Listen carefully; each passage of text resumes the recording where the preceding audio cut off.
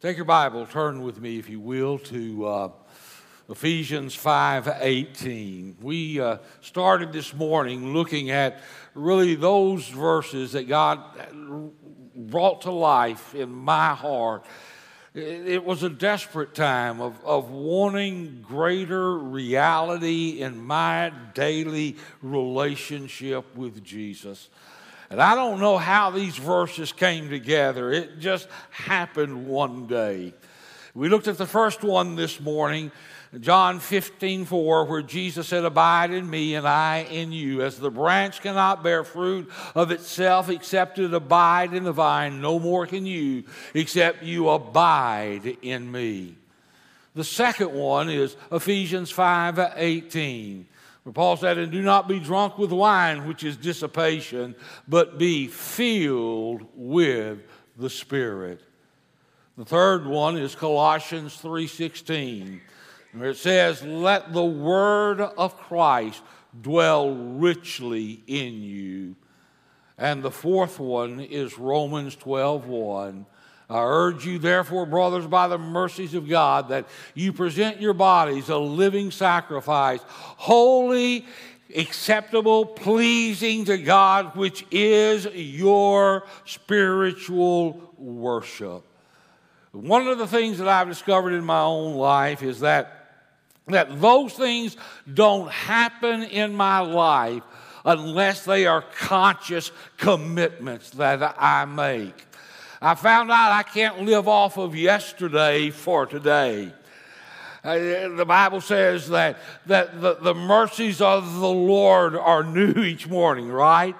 And I found that my commitment to the Lord needs to be new each day. And so I pray those four verses every day of my life. And I found out that they are simultaneous. I cannot be abiding in Christ and not be filled with the Spirit. I cannot let the word of Christ dwell richly within me and not be one presenting my body as a living sacrifice to the Lord. I mean, if one happening, the other three are happening in my life. And when those four things are consciously happening in my life, it changes the way that I live. I'll just be honest with you. I'm afraid not for them to be real in my life. In recent years, in recent days, we've had some high-profile people among us as Southern Baptists who served for years faithfully and fell at the end. I'll never forget sitting in a hotel room in China with Dr. Gray Allison, a man that I respect more than any man I've ever known in my life. Greatest man of faith, integrity, commitment to Jesus. And we were sitting there. He was 72 at the time. And we were just talking. He was sitting on the edge of one bed, I was sitting on the other, and he looked at me and he said, "I just don't want to blow it at the end." And I thought, man, if you're worried about that, how much more do I need to be worried about that? And so these aren't routine verses to me. They are life verses. Not just that I adopt, but they are verses that bring life to me. So what I want to do tonight, I want us to look at the last three of those verses. We looked at John 15:4 this morning. We're going to look at Ephesians 5:18, Colossians 3:16, and Romans 12:1. Let's start with Ephesians 5:18. Be filled with the Spirit. Now, you know that when you were saved, that God the Holy Spirit came to dwell inside of you. In fact, Paul said in Romans 8:9 that if any man hath not the Spirit of Christ in him, he is none of his. You cannot know Jesus and not have God the Holy Spirit taking up residence within your life. He comes in, he regenerates us, he makes us spiritually alive, and he comes to live inside of us. In 1 Corinthians 6, verse 19, Paul said, "Do you not know that your body is the temple of the Holy Spirit who is in you?" And when I was growing up, when Mom would take us to church, and we would pull on the church parking lot, she would admonish us that we would be on our best behavior. Because somehow, we just equated coming into the church as coming in to the presence of God, and you just had to act differently in the presence of God. Can I tell you that God doesn't dwell in this building? He dwells inside of you. He goes everywhere that you go. He knows every word you speak, every thought you think, everything that you do. The very presence of God in you. And Paul said that's the indwelling of the Holy Spirit, but as the Holy Spirit indwells you, you need to be filled with the Spirit. That word filled means to allow the Holy Spirit to permeate every area of your life, to control, to empower, to enable. You and I face things that we can't do by ourselves every day. We're in a battle, a real spiritual battle, and we have to have spiritual resources to stand against the wiles of the devil and his fiery darts. And you and I have the Holy Spirit living in us, and now Paul says, let him fill you and permeate every area of your life. Now, let me just take the grammar of Ephesians 5:18, because it says everything that we need to know about this verse. First of all, when Paul said, be filled with the Spirit, it is written as an imperative command. It is not a good suggestion that God gives us. It is not an option that God offers us. It is a command that God gives to us, that we are filled with the Spirit. Now, when it comes to a command of God, there's only one of two options: obedience or disobedience. That means the important question tonight is, are you consciously, deliberately, committedly filled with the Spirit? The most important question tomorrow is going to be, are you consciously, deliberately, committedly filled with the Spirit? The most important question next Friday is going to be, are you consciously, deliberately, committedly filled with the Spirit? Are you obeying the command of Jesus? I don't know about you. The struggle I have of being filled with the Spirit is I have to empty self. Because you can't be full of self and full of the Spirit at the same time. And so I have to decide, am I going to live with the way that I want to, or am I going to be committed to Him as Lord, walk in obedience to Him? He commands me to be filled with the Spirit. Secondly, it is a present tense verb, which talks about continual action. Keep on being filled with the Spirit. Day by day, day by day. I don't know about you, I have to do that because I leak along the way. And then it is a plural.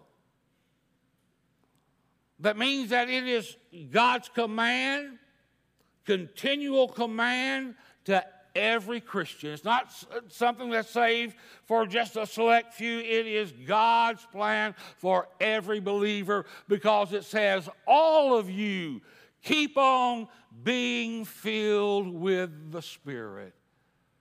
And finally, it's passive in voice. And that's important in the original language, because the passive is that you are being acted upon. So it literally says, all of you keep on letting the Holy Spirit fill you. It's not a matter of you getting more of the Holy Spirit. Everything that He is when He came to indwell you. It is a matter of the Holy Spirit getting more of you and me.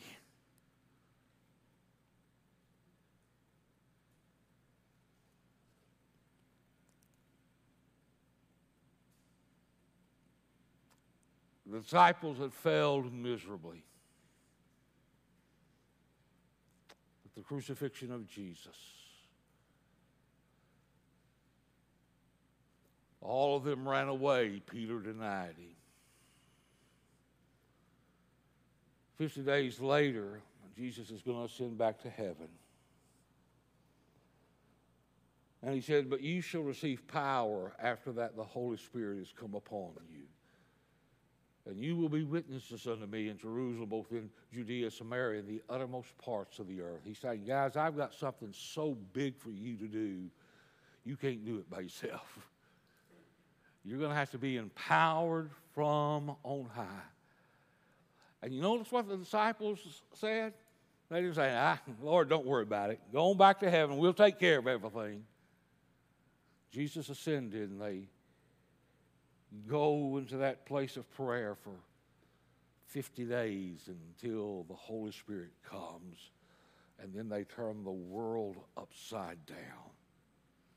I want you to know that same power lives inside of us for living and for witnessing and making a difference in our world. And so, you and I must be filled with the Spirit. Third verse, it's Colossians 3:16. Let the word of Christ dwell richly in you. That word dwell literally means let the word of God be at home in your heart. Now, what does that look like? Best description I know is Psalms 1. Where David says, blessed is the man who walks not in the counsel of the ungodly, nor stands in the way of the sinner, nor sits in the seat of the scoffers. His thinking and his living isn't determined by the unbelieving world that is in rebellion against God. His thinking isn't determined by primetime TV. His thinking isn't determined by those who laugh at God and dismiss Him out of hand. But in contrast, the blessed, the man who is filled with the joy of the Lord, not shaped by the world, but his delight is in the law of the Lord. And in His law, he meditates day and night. I used to talk about meditation like the cow chewing the cud, but I've come to think it's something much deeper than that. It is thinking deeply and continually about God's Word through the day. I get up in the morning, I open up the Scriptures, I read. I say, Lord, speak to my heart. And He speaks. And He wants me to carry that. Think through, how does that apply in every situation that I'm in? And what happens when I I let the Word of God be at home in my heart. Well, the Bible says there are several things that it does.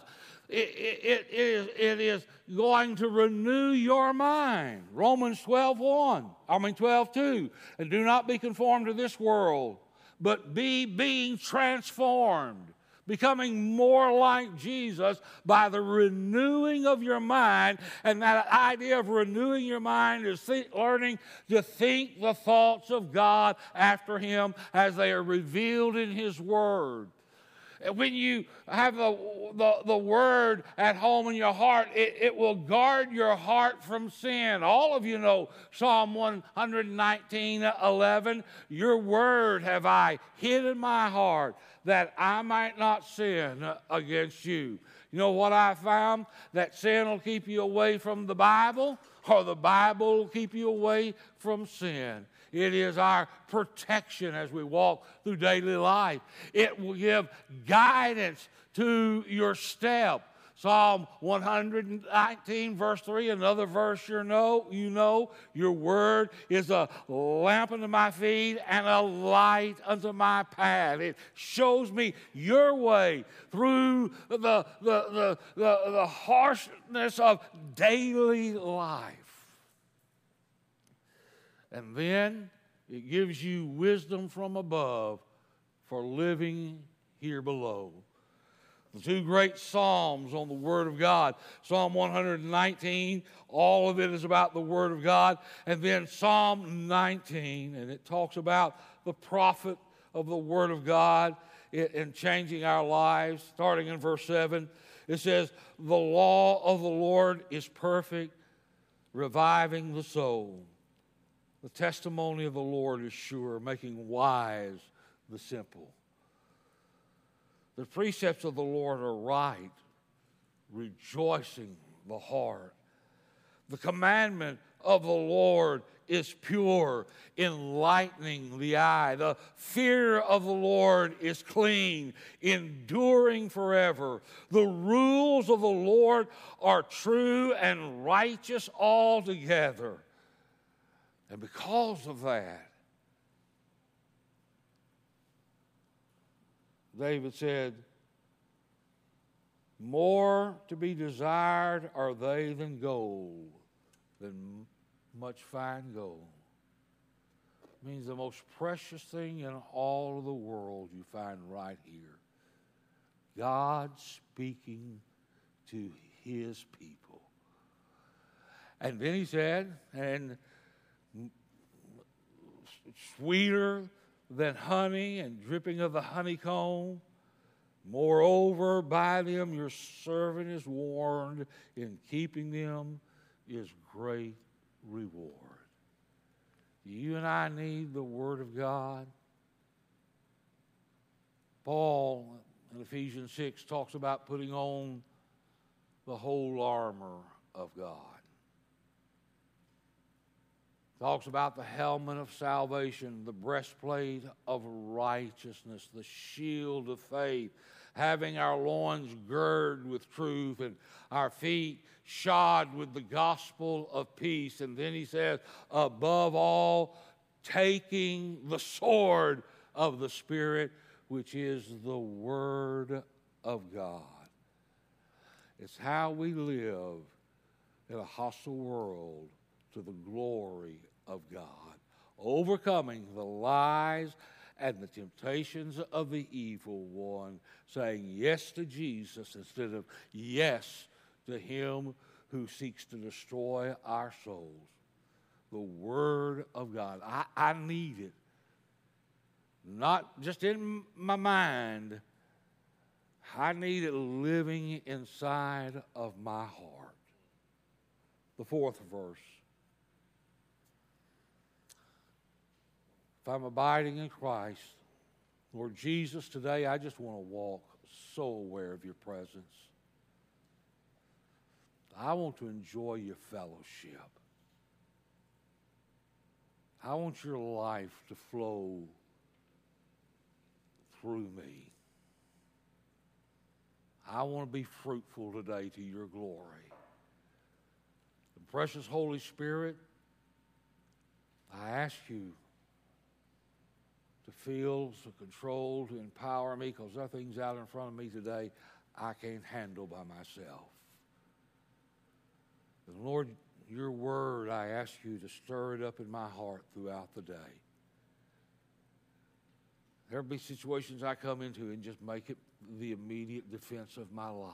There'll be opportunities I have to touch somebody's life with the gospel, make it flow from my mouth, make it live inside of me. And then, Lord, I want to lay my life down before you. I urge you, brothers, by the mercies of God, seeing everything that God has done in saving you, the only appropriate way that you can respond to so great a salvation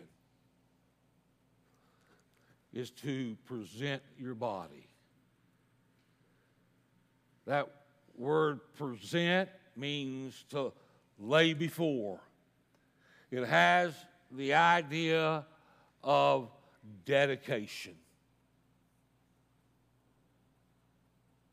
You remember when Hannah prayed for a son and God gave that son to her, Samuel, and she said, I'll dedicate him to the Lord for all of his life. He'll be yours. That's the same idea that is in that word present. Lord, I'm laying my life down. I'm saying it's your life. Present your body. That word body is a comprehensive term. When I say body,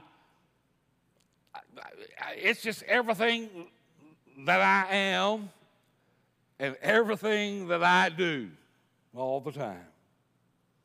When I lay my body, present my body to the Lord, you know what I'm doing? I'm presenting my marriage to the Lord.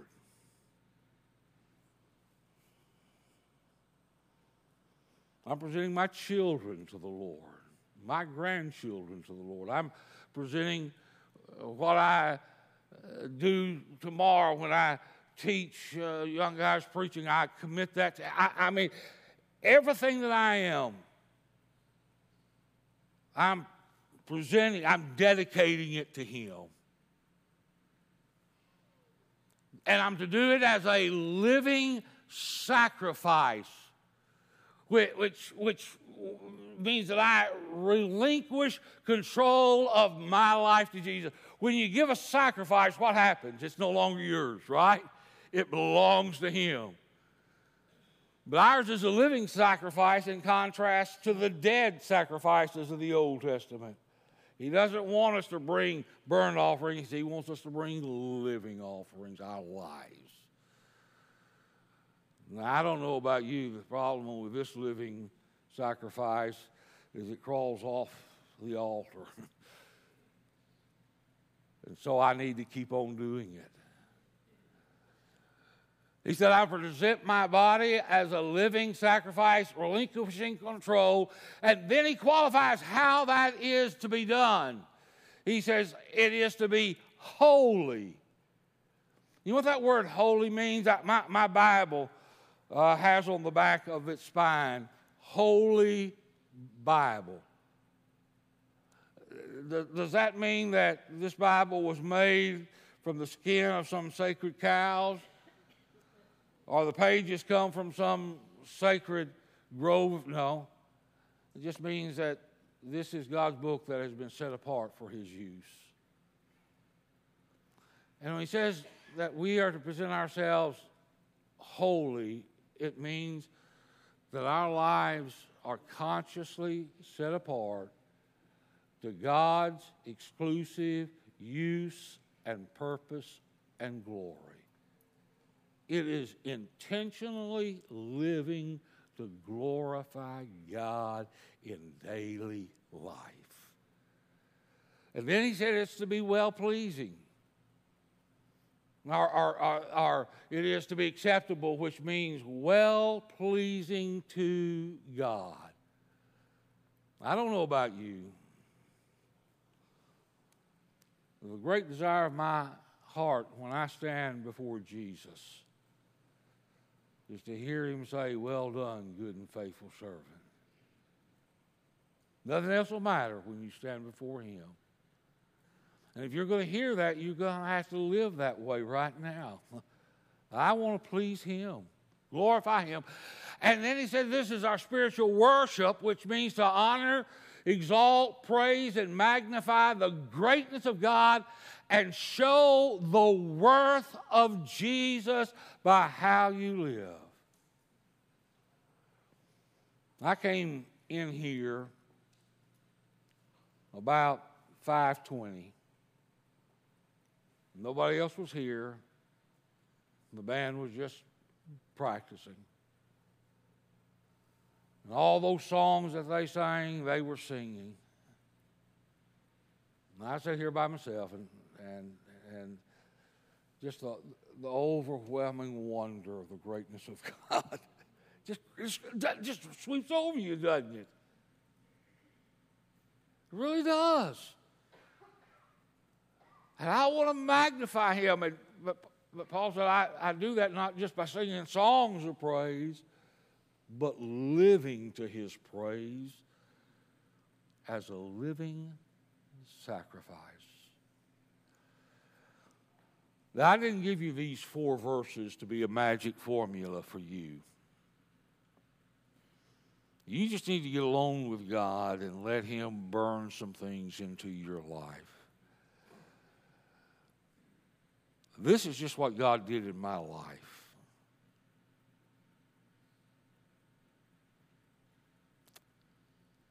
He did it when I got tired of the roller coaster. I got fed up with the ruts in life.